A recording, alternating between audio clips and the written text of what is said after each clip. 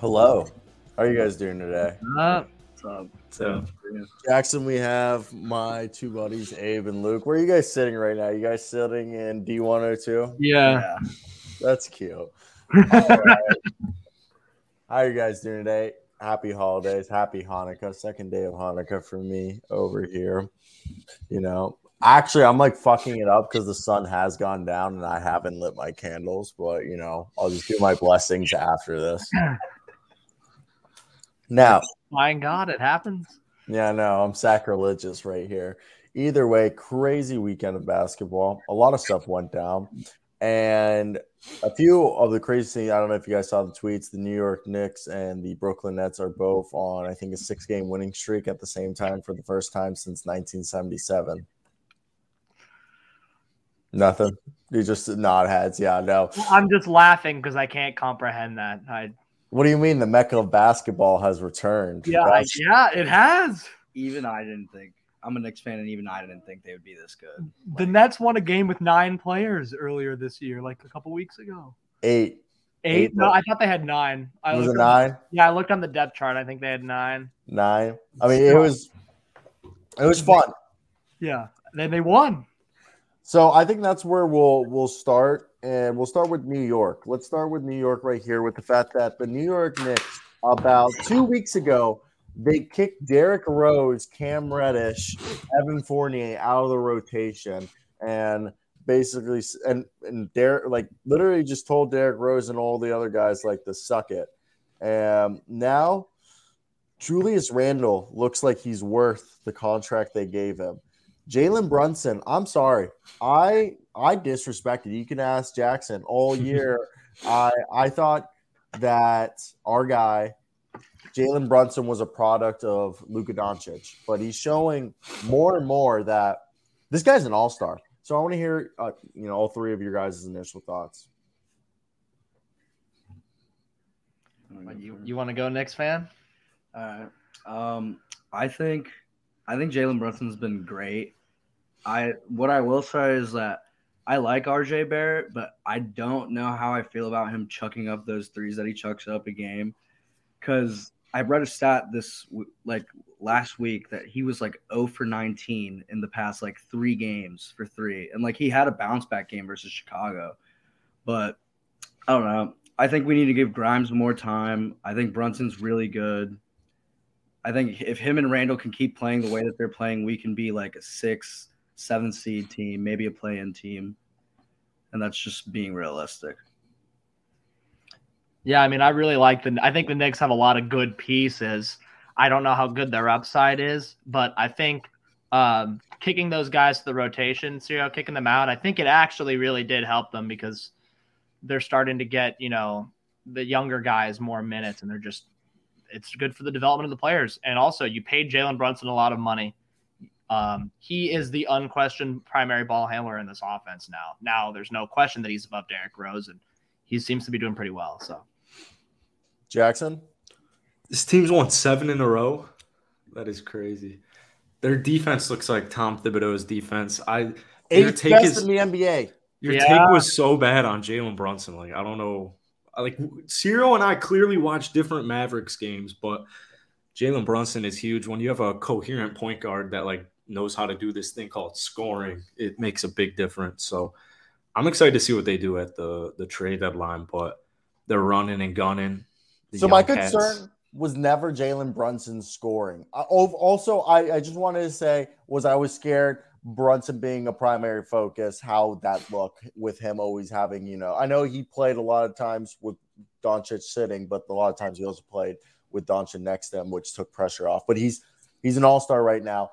And my major concern was the defense with him and Evan Fournier, which led to Fournier being benched. But the team now, through December, you got yourself Julius Randle averaging 26 points a night, 11 rebounds, dishing out 4 assists. You got RJ Barrett dropping 21 a night. Yes, you could argue that RJ Barrett, he's shooting 35% from 3. I don't really have a problem. I think 5 threes is enough.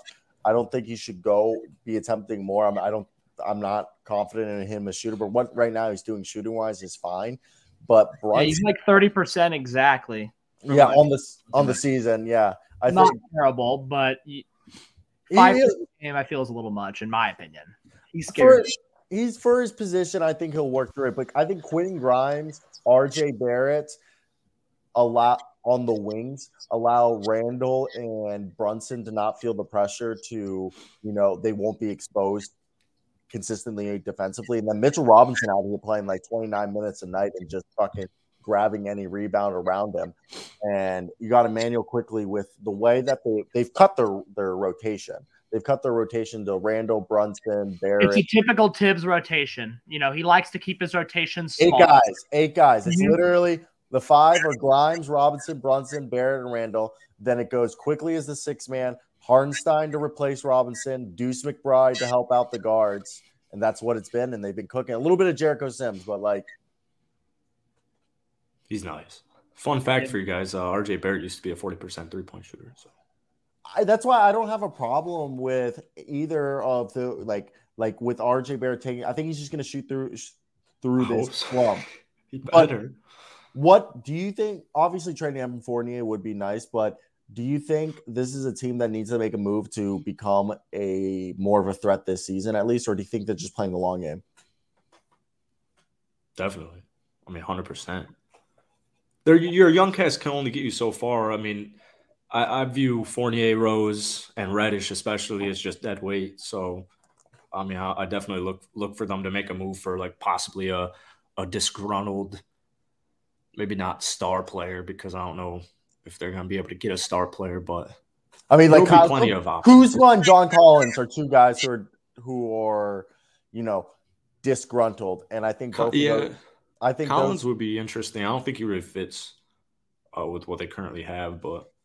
Yeah, because it would fuck up. That Randall. Would be nice, actually. Kuzma would be nice. Yeah, Kuzma would be awesome. I think actually Collins might be interesting because if my big concern with Mitchell Robinson is just his reliability or availability, so that might ease some pain off of it if you can throw more Randall at the 5. But I think Eric Gordon's the best fit then, because Eric Gordon, when he tries, can play some defense. He could be a guy off the bench for you that you thought Evan Fournier could be. Concern would be a little small. Yeah, that's not too bad. Yeah. Abe, as a Knicks fan, who do you want? Who would you want to trade Fournier's contract to Derrick Rose for? Honestly, off the top of my head, I can't name a specific player, but it would just have to be somebody that can shoot the 3 ball well, play defense well. Maybe not like a big man, but somebody that can defend all 5 positions and definitely rebound.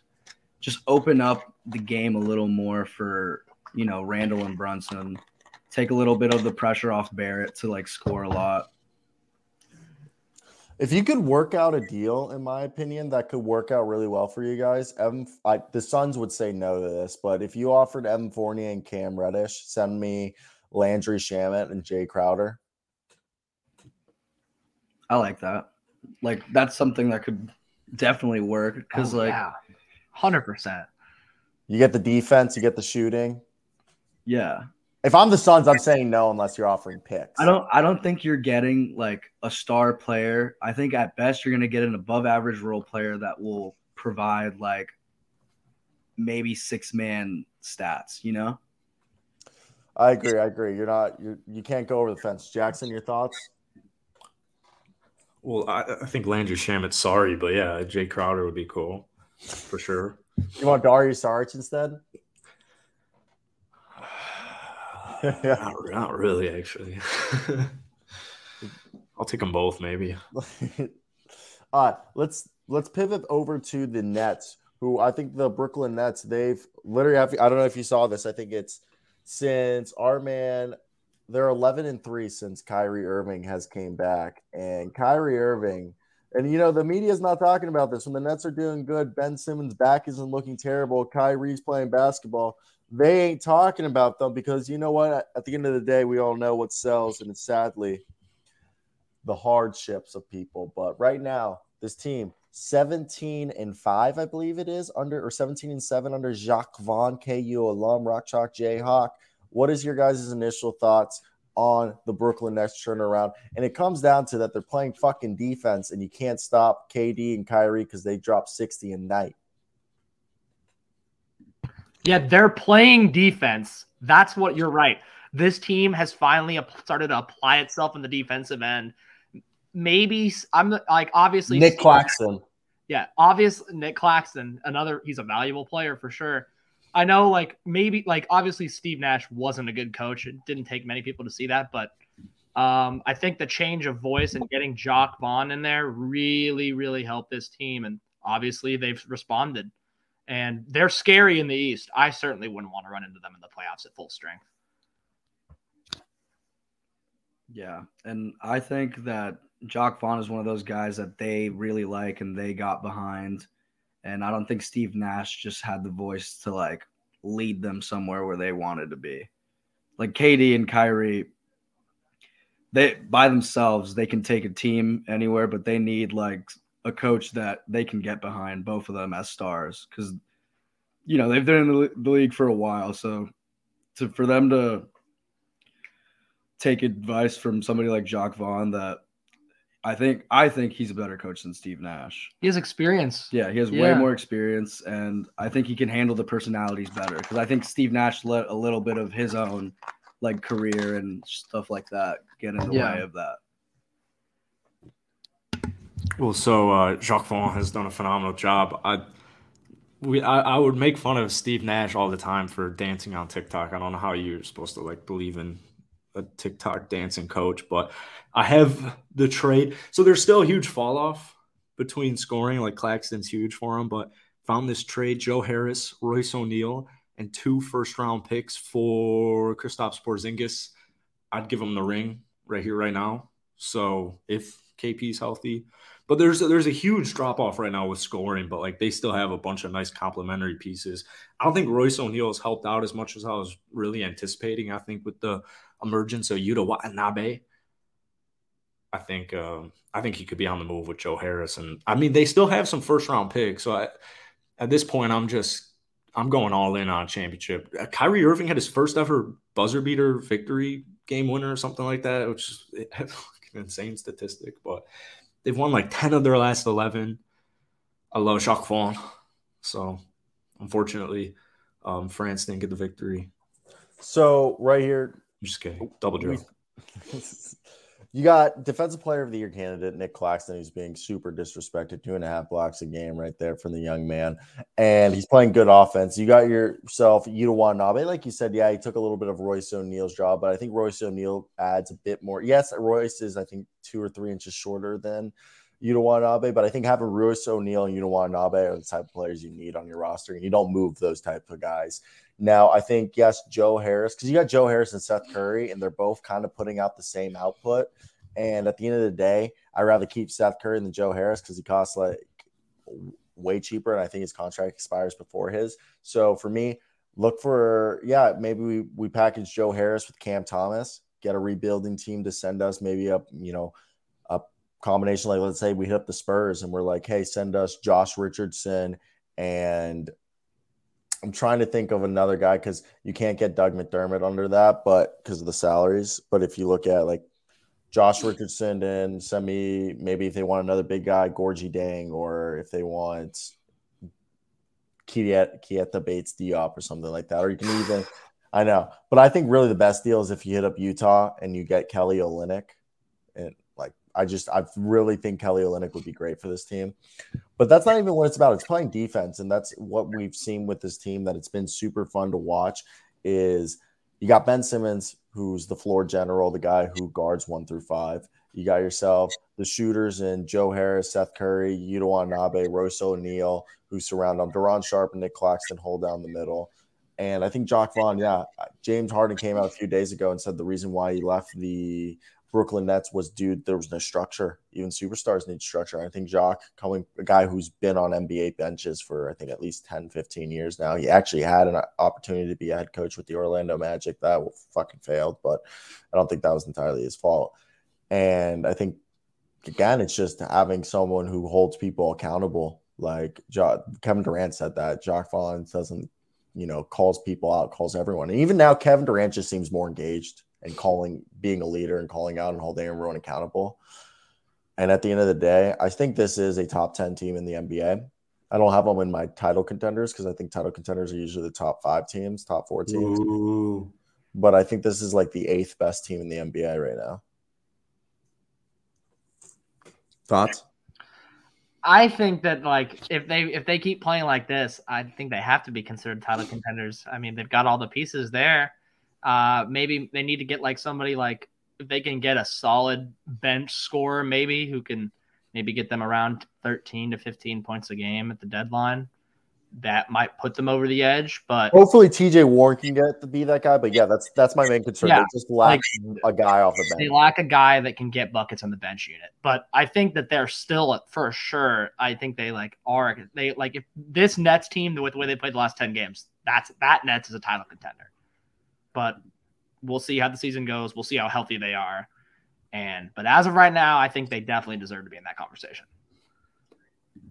Yeah, I don't know how you possibly fathom them not being with Kevin Durant and Mr. Kyrie Irving. And also Ben Simmons. I would say, that bench scorer would be probably a huge difference maker. I like the Kelly Olynyk idea too. TJ Warren's pretty enticing. He's Mr. Efficiency right now as he works back from injury, so he could be a sneaky X factor. But I think they're just couldn't hit a 3-point shot so far. Yeah, well, if you're connecting on 66% of your field goals, I'll take it. But I know what you're saying. I think he's not going to be rust. TJ, it's rust. But It's 2 years of playing. Yeah, he's not going to be bubble TJ, but it's 2 years of not playing basketball. Yeah. They have a bunch of other 3-point snipers too. Like Utah's a 50% 3-point shooter. Like they have the shooting to get by with him being rusty for now. Yeah, so I think they're probably like a nice. I still think Terrence piece away. Terrence Ross, Gary Harris. Yeah, send Seth Curry and Joe Harris and a pick over to Orlando. Send me Gary Harris and Terrence Ross. Tell me, you get just as good as 3-point shooters basically, and you get 2 guys who actually play defense. What if I gave you 2 seconds instead? Oh, is that Orlando just hanging up the phone?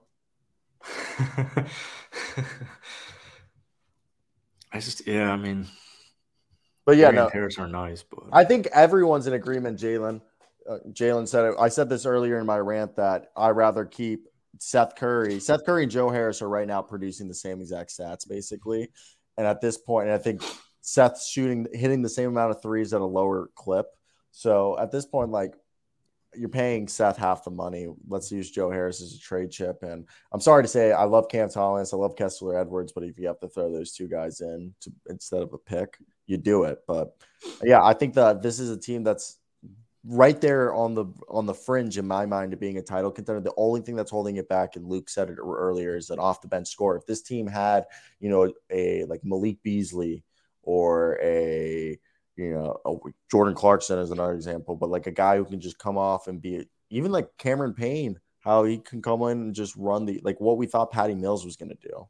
We just need a guy who can come off the bench and give us 12, 15 a night.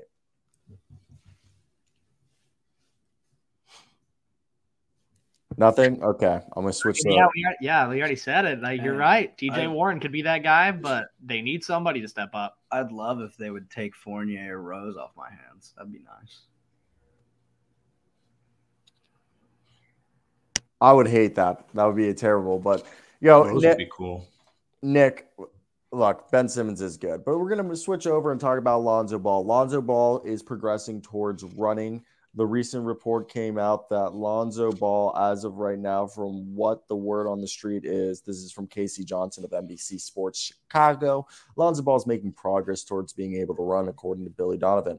Donovan added that there is no timetable for Ball to be cleared to run. Quote, we haven't had anything that's been like, oh, geez, we're back at square one. It's just slow, unfortunately. It's just managing the pain and discomfort he's feeling, end quote, said Donovan. Once Ball gets cleared, he will have a significant ramp-up period for conditioning. Adrian Wojnarowski reported last week that there are no guarantees that Lonzo Ball suits up for the Bulls this season. But last year, under Lonzo Ball, the team was 22-13 with him in the lineup. Is your guys' thoughts that could Lonzo Ball, if he were to come back from this knee debridement this season, could he save the Chicago Bulls season, or is that just fallacy and this Chicago team just needs to blow it up like everyone's saying? I know they're saying they're not blowing it up, but like they shouldn't blow it up. Why would I blow it up? I have 2 all-star guards.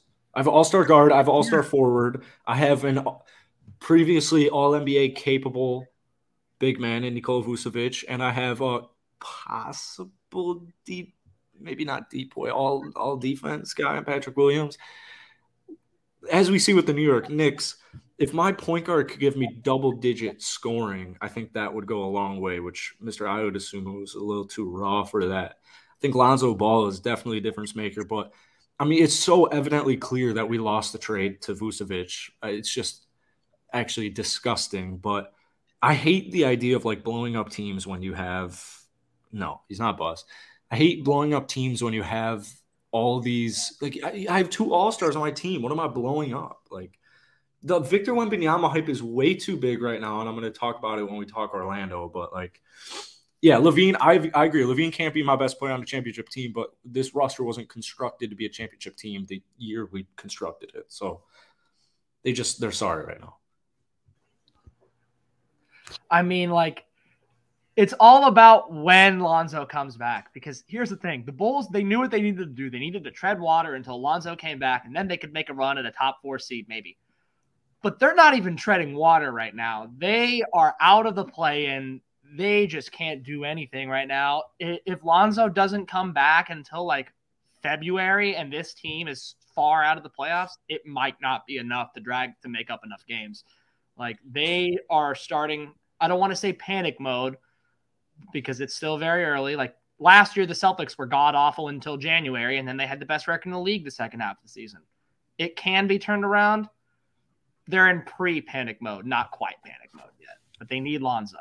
Yeah, I think Lonzo's the key because he adds an element to the game where he opens it up for DeRozan and LaVine by being the playmaker, taking pressure off them defensively, and just being an all-around good player for them. Like I think this reminds me kind of like when the Knicks made the playoffs that one year and then they didn't make it the second year because Rose was out, Randall didn't have a point guard, and it just kind of reminds me of that situation.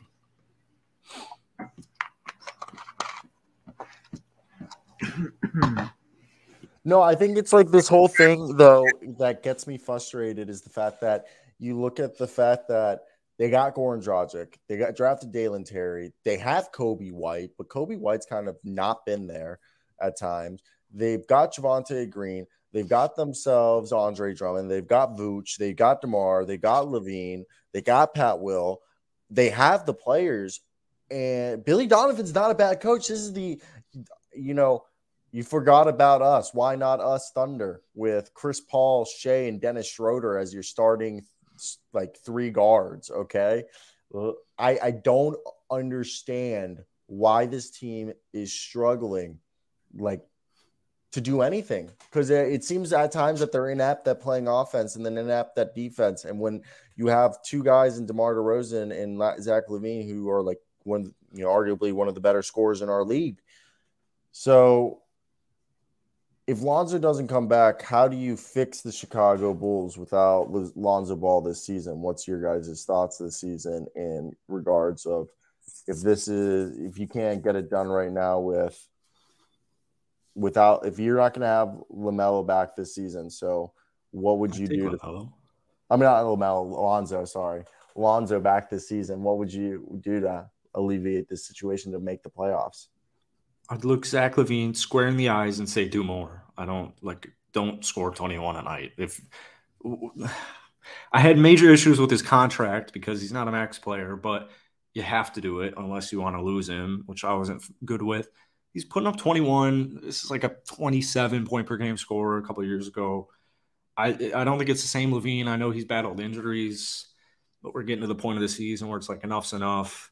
I mean, we took Milwaukee to 6 without him. I know Chris got hurt, but I don't think there's really anything you can do. I mean, there's nothing I really want to do. I'm not tanking for a bottom 4 pick, I'll tell you that. But yeah, changes need to be made. I think it needs to start internally rather than externally. I think that is a big thing. I think Zach LaVine needs to be Zach LaVine. And also the Kobe White just hasn't taken that step yet. What is this? Is this his 3rd or 4th year in the league now at this point?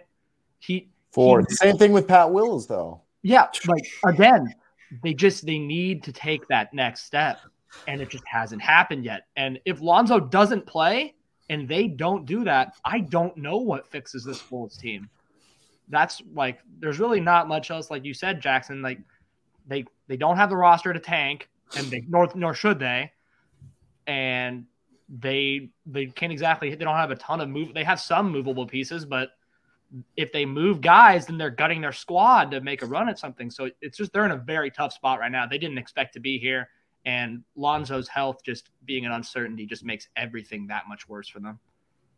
Yeah, I don't think this is a one move fix type of thing where they can just trade one of those guys and replace him and potentially like make a run. I honestly don't know what they have to do. I think it's an off-season type of thing to figure out. Yeah, I mean, that's a great question or great point with Kobe White. I mean, Kobe White's desperate this season. I don't know what the hell is going on. This man was cooking 30 pieces every week not too long, a couple of years ago. He's averaging like 5 less points. I know decrease in minutes, but I mean, Andre Drummond got a DMP the other night. I don't get what's up with that. Patrick Williams, I don't like the Patrick Will slander because Andre Drummond doesn't make sense when he started out the season. Like, what was it? The first 10 games, he was averaging double in 15 minutes a night. A lot of Billy's rotations are confusing to me, but like Patrick Williams is almost a 50-40-90 guy putting up 10 points a night. He's a good fourth option to me. Yeah, I want to see him have a slight point increase, but I mean, he's still efficient when he. Yeah, and he's always a good defender too. I think he has more time than Kobe White. Kobe White, definitely, his shots, his field goal attempts are down, and you know when your shot attempts go down, you would expect your efficiency numbers to go up. He's shooting worse from the floor than last year, and that's with a giant decrease in shots and usage, and he's still shooting worse. Like, I don't know if Kobe White. I think the Bulls might just have to move on from him. I don't know what you do with him, but. Yeah, I don't. For sure. Is that the right move, you guys think, at this point? Because his contract's expiring. Like, who else do you move on from on this? Somebody will buy on him. Somebody will pay something to take a chance on him being the Kobe White that they saw. But he doesn't have a path to minutes in this team, and he just isn't playing well. I also don't think he's a great fit. I don't know what the fit is for this roster. Yeah, I agree. Yeah. I mean, the Goran Dragic move, I feel like, put him in a backseat unless he was Mr. Microwave. So, I mean, the Jazz might be a team. They have a bunch of undersized guards, but maybe they would take a pick. But I know they got guys who I would really kill for, like Kelly Olynyk and Vandy, and I mean, honestly, any player on the team. So, you never know. So, Kemba Walker is a guy that was signed. People forgot about him. I know over here, Luke, as a Boston Celtics fan, and my father's a Boston Celtics fan, I got to see a bit of Kemba. As also, living in the suburbs, of Baltimore, I got to see a lot of Wizards game, and we played the Hornets a lot, I believe, because we're in the same division. And I've always been a Charlotte fan, and I've always been primarily because of Kemba, due to the fact that, remember UConn when they won that title? And this weekend, with a lot of injuries, Kemba got to play because Luka was out, and he dropped basically a phenomenal game. And I know it wasn't efficient, but you're not asking. You literally signed Kemba for him to shoot threes, because the one thing that Kemba has been able to hold on to is still be a perimeter threat. What is your guys' initial thoughts of Kemba so far on the Dallas Mavericks, the man who's averaging currently, I think, through 3 appearances, 45.7% from the field, 15 points a night on 25 minutes, 29.4% on 3, but he's shooting like collectively through 3 games, he shot 17 threes. So that's like over 5 threes a night, but that's because in one game he shot 13 threes. Dishing out 4.7 assists and 3.5 rebounds. Thoughts? Kemba can still be a good role player. I remember all that talk when he got forced out of the Knicks rotation and everybody was saying that he was washed. Like, you're telling me teams have a use for Kemba Walker. He might not be the Kemba Walker of old, but being a good ball handler, being a good passer, and obviously, obviously he chucked up 13 threes the other day, but he had to, and he still shot 30%. Like, Kemba's Kemba. He can still produce for a good playoff team off the bench in limited minutes. Yeah, I agree. I think he's good for a lot of the teams in the league. Like the Lakers could use a guy like Kemba. I know a couple other teams that could. And the one thing that confuses me with the Mavericks is like what's going on with Dinwiddie and Christian Wood. I don't hear about them enough. I feel like that's just my take on it. I think they just get drowned out because of Luka Doncic. I mean, Christian Wood's more of an empty stat player. I think putting him on the bench is a good call. But if you're coming off the bench, I don't need you to be anything really more than just a bucket getter. I think Kemba's like really nice. It fits perfectly. They obviously lost Jalen Brunson, which was catastrophic for him, as you can see. I don't think I think the Mavericks have plenty of help. I think they have more than plenty of help. Maybe they could use another rebounder. I don't think that changes anything about them. They're a good team, they're a playoff team, but I don't think you can win anything with Luka Doncic unless they change it up a little bit. So I don't see that happening. Yeah, Kemba certainly doesn't take them over the edge. He just is another productive player, but they still have the same flaws that they've always had. At best, I think he gives you maybe like 45% of what Brunson gave you. Well, maybe not at best that percentage, but I think he can give you a similar thing to what Brunson did, but maybe not to the level that Brunson did in the playoffs last year.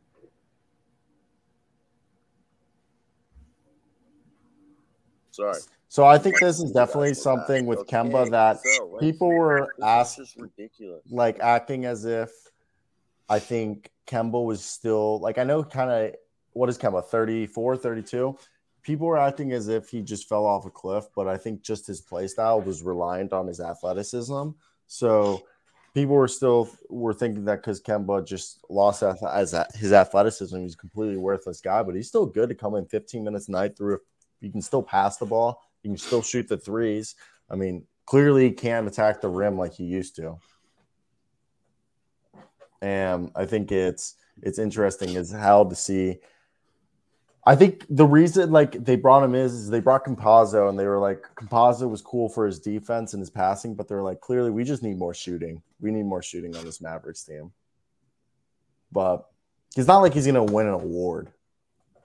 I don't think they need shooting. I think they desperately need a big man that isn't named JaVale. JaVale's pretty bad, bro. Christian. They need rebounding. That's going to kill them in the playoffs if they match up against any of the good bigs. Like Nerlens Noel.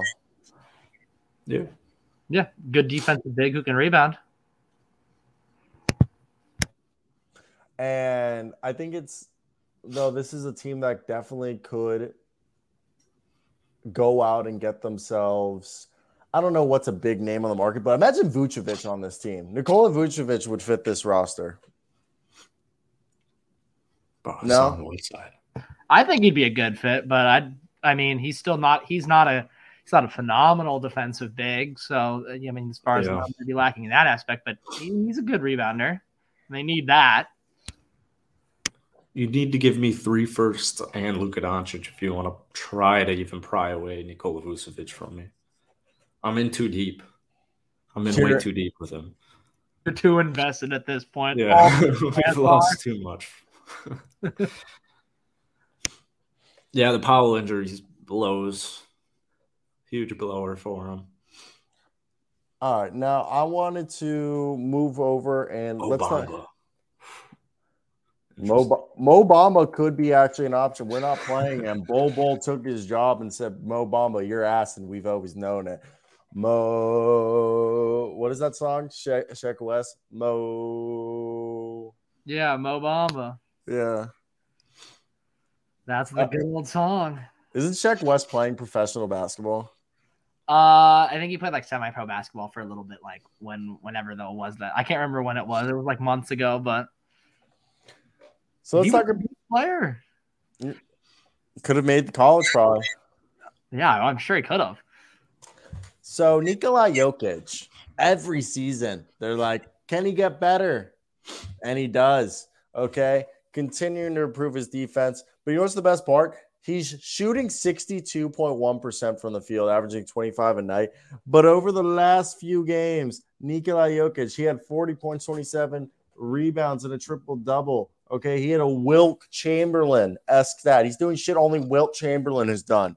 Nikola Jokic, over the last 10 games, is averaging 29.6, 10 assists, 13 rebounds, a block a game, 2 steals, 35% from 3, and 62% from the field. What is your guys' thoughts of Nikola Jokic carrying this Denver Nuggets team in his 7th season to 18-11? Okay, and Nikola Jokic is only 27 years old. It's crazy to think of that. He might win MVP again, man. Like, the dude in the month of December, he's averaging 31, 13, and 9. That is unbelievable as a big man. And just when, like you said, just when we think he just doesn't get better, he just still continues to produce at an elite level. And I mean, yeah, he's one of the best players in the league for a reason. I don't know where this Nuggets team would be without him, but yeah, there's not much else to say. Mediocrity. Yeah. You can't replicate what he does on the floor at all. Like, he can run your offense. He can spread the floor. He can rebound. The only thing he has to improve is his defense, and he's already doing it. So, Jackson, who hates Nikola Jokic, what's your thoughts? No, I love Nikola Jokic. I love Nikola Jokic. Oh my goodness, I love Nikola Jokic, but it's actually Nikola. Defense, you asshole. You fucking ignorant prick. What I say? What? What'd you say? Nikola. You're saying Nikola, but it's Nikola. It's Nikola. It's Nikola. It's Nikola Vucevic. He's Serbian. It's Nikola. Nikola Jokic. He's not Mirtic. He's not Nikola Mirtic.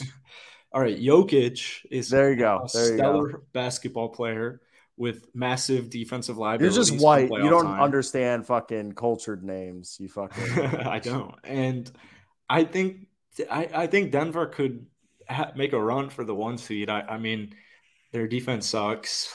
I think Michael Porter Jr. might be a name on the move, actually. I think Bruce Brown and KCP are huge additions that we talked about in the offseason, but I still don't see where their their rim protecting, shot blocking big is. So I would imagine that defensively, once they get into the playoffs, not the first round, not the second round, but just like the greats, Steph Curry, like somebody's going to expose him. So that sucks. So I think they aren't 100% quite there yet, but yeah. So look, over this run, I think something that's being completely overlooked is, first off, Michael Porter Jr. has been out, and Aaron Gordon this season's having a career year, and over in the month of December, the guy's averaging 19 points a night. Jamal Murray's working his way back from the injury, and he's still doing good, but I think Jamal Murray has fully assumed that he is like the third guy, regardless of like nothing wrong. Ooh. Jamal Murray's the point guard, but he's the third option scoring wise, and it seems like it's either the second option. Are you putting Aaron Gordon ahead of him? When Michael Porter Jr. is out, yes, Aaron Gordon, because you're putting on Jamal Murray. Nah. Listen. But he won't be, and he shouldn't be. He shouldn't be, but the reason why, because he's rusty. So he's rusty, but the other thing is Jokic likes what Michael Porter Jr. and Aaron Gordon do. Is Jokic will back up and he'll post up on the elbow or on the low block, and Porter and Gordon will cut to the basket while they're slashing. He throws an easy bounce pass and they just dunk it. You can't really do that with Jamal as often. It's a lot easier to get like Jamal. For Jokic, it's usually if he can get the layup easy or if he can get him out on a 3-point shot, while it's with Gordon, he can get him on a mid-range for a dunk, for an oop, for, same thing with Michael Porter. It's the options are a little bit more just you could say it's for Russ because of Jamal, but this season Jamal's been more of the third option. Not that Jamal should be. I think Jamal is a great second option or second option with Michael Porter Jr. But what's your thoughts on that? Jamal's the second option, man. Like he should be, and he probably will be. Like it's Jamal Murray, man. Nobody else on that team can do what he does offensively besides Jokic. Yeah, I agree. It's the rust. He had a really severe. What about Michael Porter Jr.? Michael Porter, he is not a no, man. He's not the same. Trade him. Trade him. Trade him. That's Michael Porter slander. The guy who was the #1 recruit in high school. Like, don't get me wrong. I think I love Jamal Murray, but everyone's still expecting like bubble Jamal Murray / pre-injury Jamal Murray, which like is always possible to come back. But I think Jamal Murray is like a 19-7 guy, which is like really good. He's Which like is a coach. second option. Yeah, the second option. I'll take that over. Yes. Michael Porter Jr. was supposed to be the next Kevin Durant shot. This guy still can't get healthy. Okay, I Jamal don't know Murray what he offers outside of scoring. Is some rebounds. Is Jamal Murray more a D'Angelo Russell, or No. is Jamal Murray more of a? Let me think of this.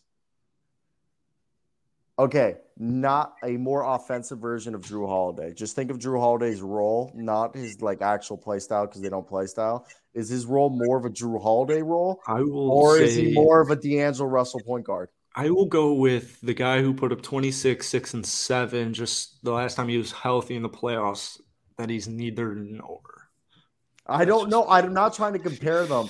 You're just saying his role is, but like Yeah. Drew Holiday is the third offensive option on that team, and Jamal Murray should not be the third option on the Nuggets. Should not be. He should be the second option. His last healthy season, he averaged 21 a game. I mean, I know like he may not be that, but I just get scared that he's kind of a similar point guard to D'Lo, like same tier. I'd rather have him than D'Lo on my team. Yeah.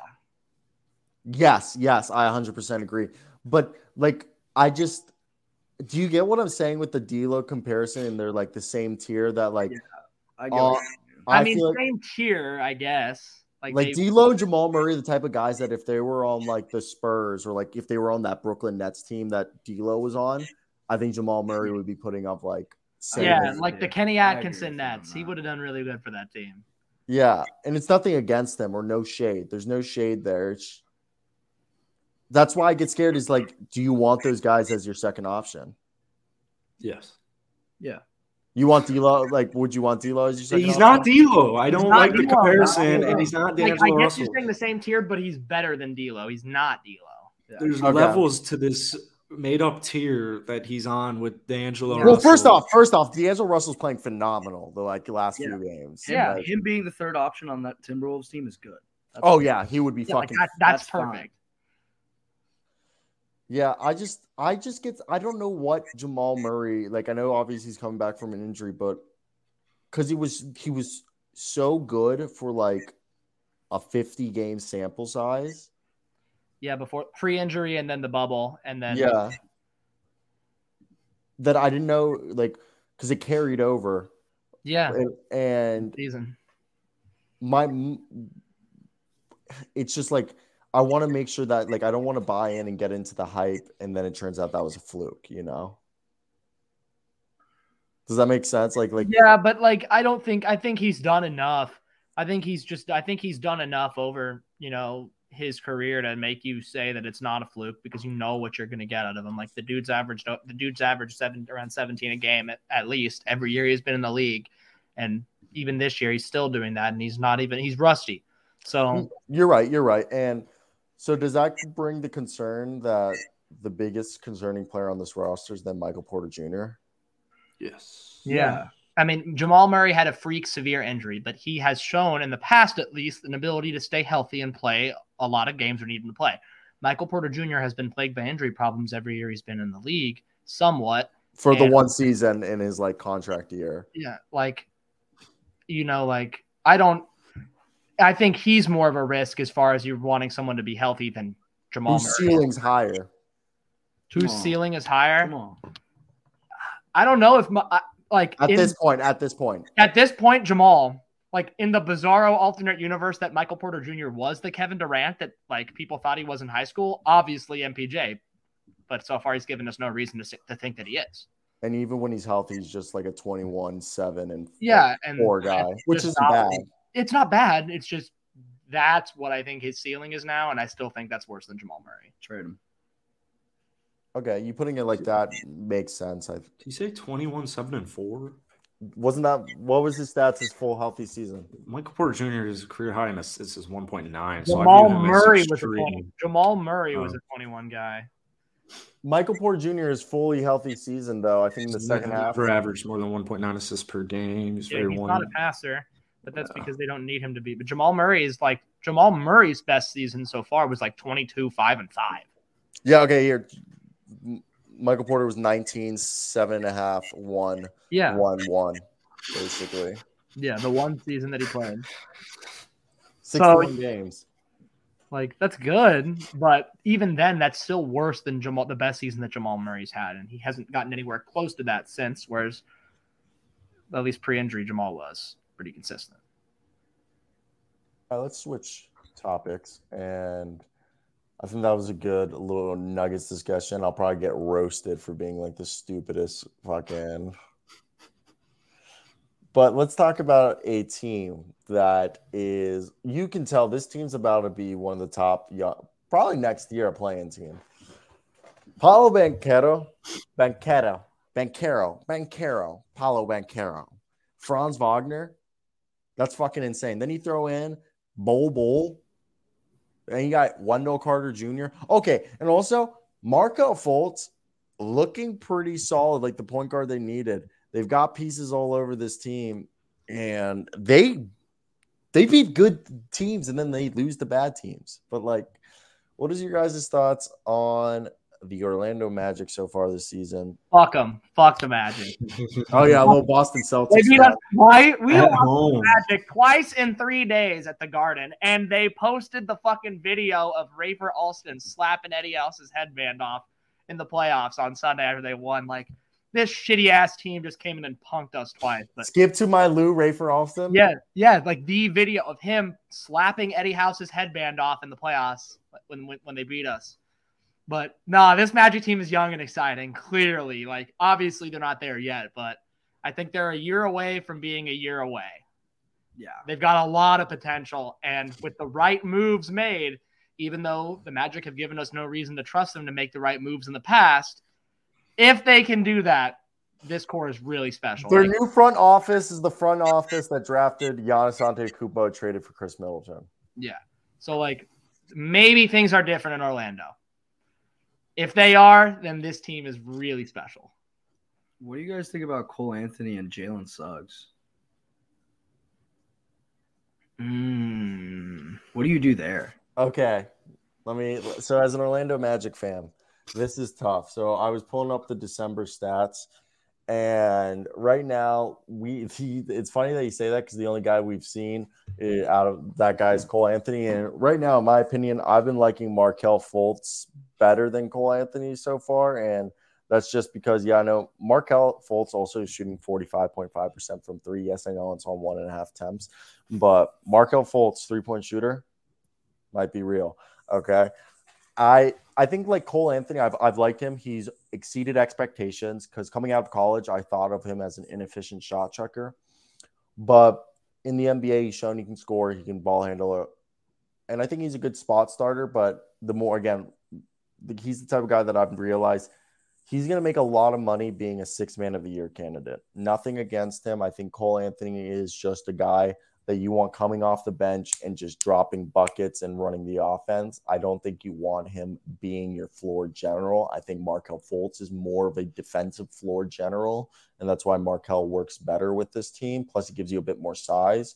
Now, Jalen Suggs is the guy that could surmount both of them, and we saw it in like the beginning of the year. The guy fucking went off in that one game. We saw everything we thought Jalen Suggs could be. This 20-point scorer who could drop at least 5 assists a night, grab 5 rebounds, hound people defensively. Like, it's just health right there for Suggs. Like, we know what Suggs can be. The shot's still a little iffy, but like sometimes that shot falls. It's good, and it's interesting because we have Chuma Okeke in there. We got like our wing. We got wings. Okay, we got Caleb Houston. I know Terrence Ross and Gary Harris will move on, but also I think RJ Hampton needs to be used like Quentin Grimes because he's grown from 6'5" to 6'7". But we got Franz Wagner, Mo Wagner, Paolo Banchero, Bol, Wendell Carter in our front court. Then we got on the wings Franz Wagner as well. We got ourselves Chuma Okeke, Caleb Houston. We probably could draft a guy out there too. But we've got players on this team. Like Mo Bamba's still here, so that's still depth there. We got players here. It's just at the guard position. Like I think we got 3 guys between Jalen Suggs, Markelle Fultz, and Cole Anthony. It's about just getting Suggs healthy enough. And I think Markelle Fultz and Suggs can figure it out who's going to be the one between them. And Cole Anthony could be like a perennial 6-man. It's just one of them needs to be able to run an offense. And right now, the only one who's shown he can run an offense is Markelle Fultz. So that's why I'm choosing Markelle Fultz. I mean, I haven't seen Jalen Suggs play in a month. So he was averaging about 6 assists before he got injured. He was even putting up some 20 pieces, 2 barbecues. It's health. Jonathan Isaac is coming back.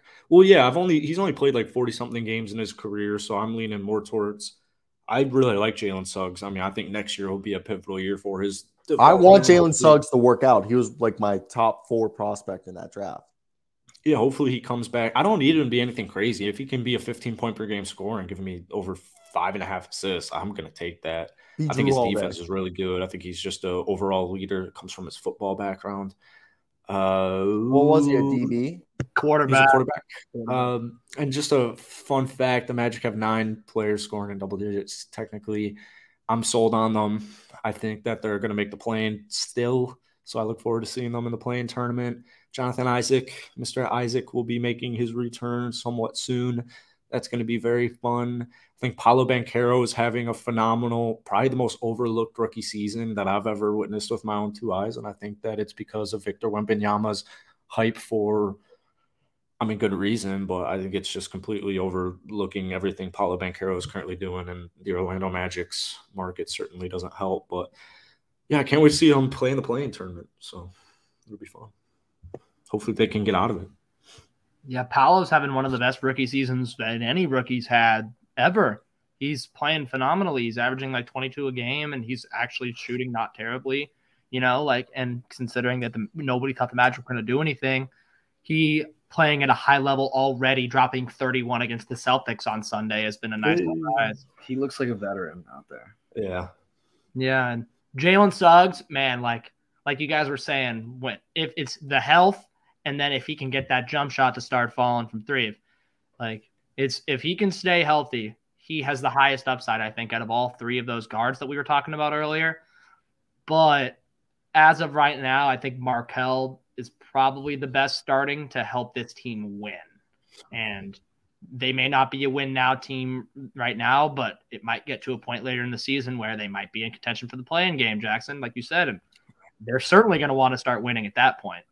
So the talent's all there. Just realized my other mic was plugged in this whole time, so I probably sound a lot better now. But this is so I wanted Jabari Smith to be the first pick, and the whole time I said I didn't want us to draft Chet Holmgren, and I always said Paolo Banchero was the guy that I was cool, I wouldn't have no emotion if we drafted him, and I'm so happy we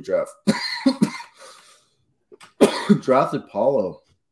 Because out of all the rookies, this guy is literally looking like he's in his 2nd or 3rd season. Physically, he's already just as physically built as any other NBA player. And it's crazy to think about that last year around this time, everyone was like, oh my God, Paolo Banchero might not be a good NBA player because he sweats too much. He sweats too. You remember that? Loses 7 pounds. Yeah. So dumb. Such dumb dialogue, man. Come on. You knew this kid was going to be good. I wanted him or Jabari Smith to go number 1 because I'm not a big fan of Chet personally. Exactly. He might prove me wrong, but I'm not a big fan of him, and I really like those 2 guys. I thought they had more, and they were more NBA ready. Yeah, and they made the right choice with Paulo. This. It's not even just the scoring. The guy's coming out here dropping 20 a night, the first rookie to do that in a while.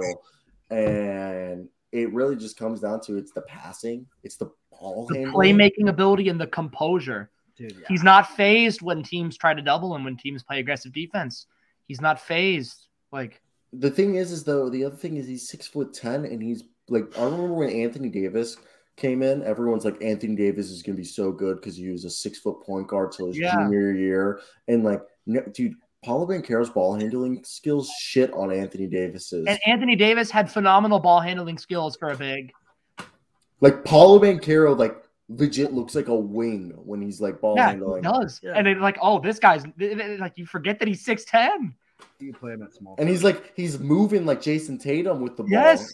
You know? Like, and he's 2 inches taller than Jason Tatum. And like probably 40 pounds heavier. Yeah, he's bigger. He's got that Anthony Davis body type, but he looks like Jason Tatum out there. And it's just, oh, dude, he's so good. I think the one thing you can nitpick is just defense, but he's a rookie learning defense, NBA rotations, NBA rotations are just so much different at a different level than college. So, like, yeah, it takes time, and I'm sure that'll improve. He has all the tools for it. Yeah, because it's like people think like, oh, you just have to be athletic to be a good defender. Nah, it's like it's a combination of instincts, IQ, and athleticism, like knowing how to anticipate. Jason Tatum wasn't a good defender his rookie year. Yeah. And now look at him. Yeah, I mean, there's obviously you have certain limitations if you're a 6-foot guard, but like if you're 6'11", like Paolo is, like you're gonna figure it out if you have good coaches. I keep hearing this name. You guys keep mentioning Mr. Jason Tatum, fellow Duke alumni. I know we got some Jayhawks in here. Jayhawks.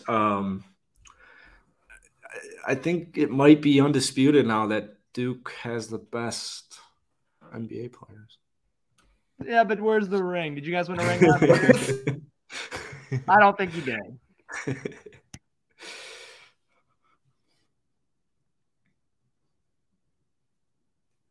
Muted. I said, all right. I was just kidding. Well, first are we going to talk about Jaylen Brown? We're talking about the best player on the fucking Boston Celtics. Blake Griffin. Blake Griffin. This is a pro Blake Griffin show. Okay. Yes, it is. Blake of the year. Blake of the year. You know what's great about Blake is he's multiversited. He's a multifaceted guy. Not only is he a great NBA player, not only is he an outstanding father, he's a fucking grade A entertainer. He's a comedian. This guy's got chops. Okay. And I think Blake, look, Joe Mazzulla. Can we talk about Joe Mazzulla? This is the Bill Parcells, the Joe Gibbs, the Lou Holtz of coaching. This guy motivates people. Okay. Joe Mazzulla. The Quizlet King, Joe Mazzulla. Yes, the Quizlet King, Joe Mazzulla. That's a West Virginia education. Yes, it is. Okay. He played in the Final Four. Yeah. Only Mountaineer to do that. Country roads take me home. And I think it comes down to Jason Tatum as an all-around guy, playmaking, passing. I mean, first off, the reason why the Boston Celtics are the number one team in basketball with a below-average defense for their standards is they're shooting 40% from three-point range as a team. I mean, the Bucks are ahead of us now because we just – yeah. But – yeah, like you still make more threes. I think you guys are like a historic rate for how many threes you're going to shoot as a team. A couple weeks ago, this might be changed, but we had like 3 guys in the top 5 in 3-point percentage. I don't know if we still have 3 guys in the top 5, but like everybody's just making shots, and our defense for some reason is shit now, even though we had the best defense in the league last year. And I do think that'll improve with Robert Wills back. Yeah. You got Al Horford elbowing people, getting fined $25K. I fucking love every second of this Boston Celtics team. And Grant Williams, Malcolm Brogdon, Derek White, Sam Hauser make up the bench with, I think Derek White's starting, but Marcus Smart, Jaylen Brown, Jason Tatum, Robert Williams, Al Horford. This is a team's a unit. And I think it's just going to be really, really, really fun for this team due to the fact that I think with every game that they play, they're just going to continuously get better defensively, which is their one weakness right now. Jackson, thoughts? Cover your ears, Luke. Lost 4 or 5. Jaylen Brown travels a lot that no one realizes. 3-point shooting actually offers me nothing because the Bucks won 2 years ago, shooting 32.1% in the playoffs. I think did the Lakers. Yeah, in the bubble. Even more so. So I think that the Boston Celtics are the second best team in the East, but considering the Milwaukee Bucks almost beat the Boston Celtics with without Chris Middleton. I don't know if I'm completely sold on it. I can't wait for the Eastern Conference Final of Boston versus Milwaukee, though. It should be fun. Yeah, I mean, I think you brought up some valid points. The Bucks do scare me because, man, we barely scraped by them and the Heat. And Giannis is Giannis. So the Heat are playing regular season basketball. The Heat are so old that the Heat just care about the playoffs. They're like, we're old. The Bucks are the Bucks, and I'm not scared of the Heat even in the playoffs, but I am scared of the Bucks. And the Cavs. If Donovan Mitchell. Yeah, because they beat us twice early in the year. I'm definitely scared. So did the Bulls. And the Nets. And the Bulls. Oh, man. I don't think the Cavs are much of a threat quite yet. Really, I think the Cavs are a threat because of Evan Mobley and Jared Allen might just fucking bitch Robert Williams and Al Horford and rebounding. Yeah. That's why I also get scared of Nick Claxton and Kevin Durant and Ben Simmons just manhandling. Like, the Celtics, I feel like the key to beat the Celtics right now is control the boards and force Jaylen Brown and the rest of the team to beat you. Because if you just pull Jason Tatum in all the games where Jason Tatum Brown still is like putting up like 27 tonight. No, I love Jaylen Brown. You know that I like Jaylen Brown more than Jason Tatum. I'm a Jaylen Brown stan. Like take both of them out of the game, then like I would trade everyone except Jaylen Brown. I'm just kidding. I don't know about that. But I'm kidding.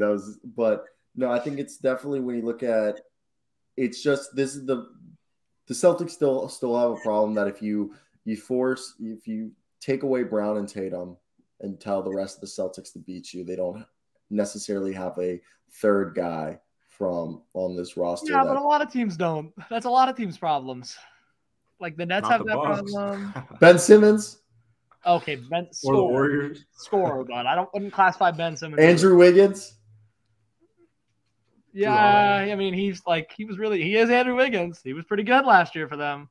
Hey man, the Celtics got the second coming of Scal with Blake, so they'll be fine. Yeah, Blake hasn't even tapped into the steroids. Blake hasn't. Yeah, once Blake started juicing, dude, Blake tried dunking from like the free throw line on an alley-oop like 3 games ago. He thought he still had it. He did. Did you not see that amazing dunk that he had on like that lob where he caught it just one hand way up there?